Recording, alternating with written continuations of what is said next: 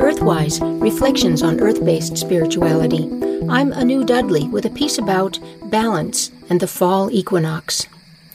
In the natural world, there are so many ways to experience balance. One way is to observe the process of the Earth's seasonal changes as we cycle annually from the brightness of summer to the darkness of winter and back around to summer once again.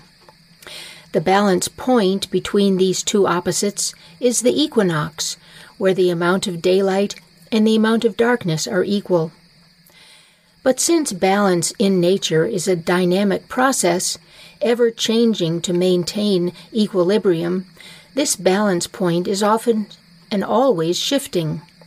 At the fall equinox, we are losing 3 to 4 minutes of daylight each day. And so that moment when light and dark are equal is brief. It lasts less than 1 day, after which we slide into the dark quarter of the year, where the light loses and the night wins.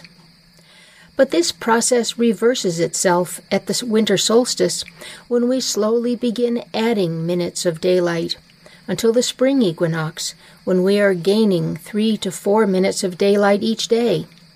Within this annual cycle of seasonal change, there is perpetual movement and overall balance. In our modern way of thinking, we sometimes confuse balance with stasis. Stasis, from the Latin meaning to stand, is a state of equilibrium created by inactivity. There is no movement. This might appear on the surface to be balance, but it is in reality stagnation. Stasis in the body, for example, signals a stagnation in the flow of bodily fluids, a very unhealthy condition. The natural world, of which we humans are a part, is not static, still, or unmoving.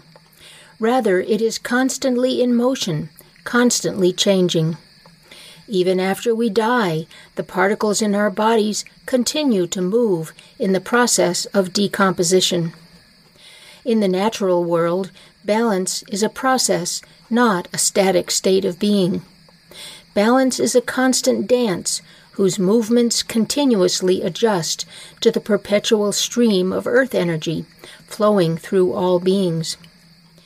Balance in nature is responsive movement, creating an equal and opposite response. Think of breathing in and breathing out.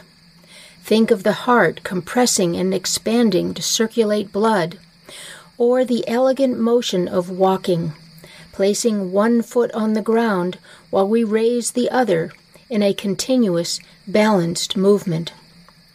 Waves plunge up the beach and then slide back into the embrace of the sea.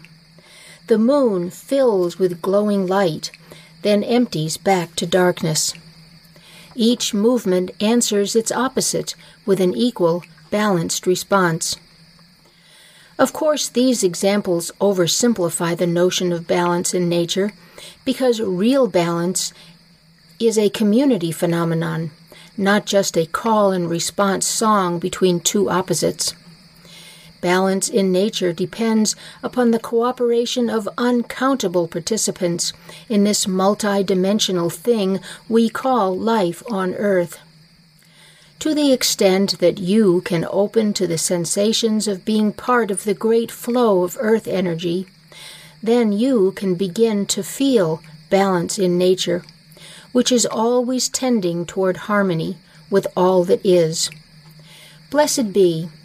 You've been listening to Earthwise, Reflections on Earth-Based Spirituality. I'm Anu Dudley.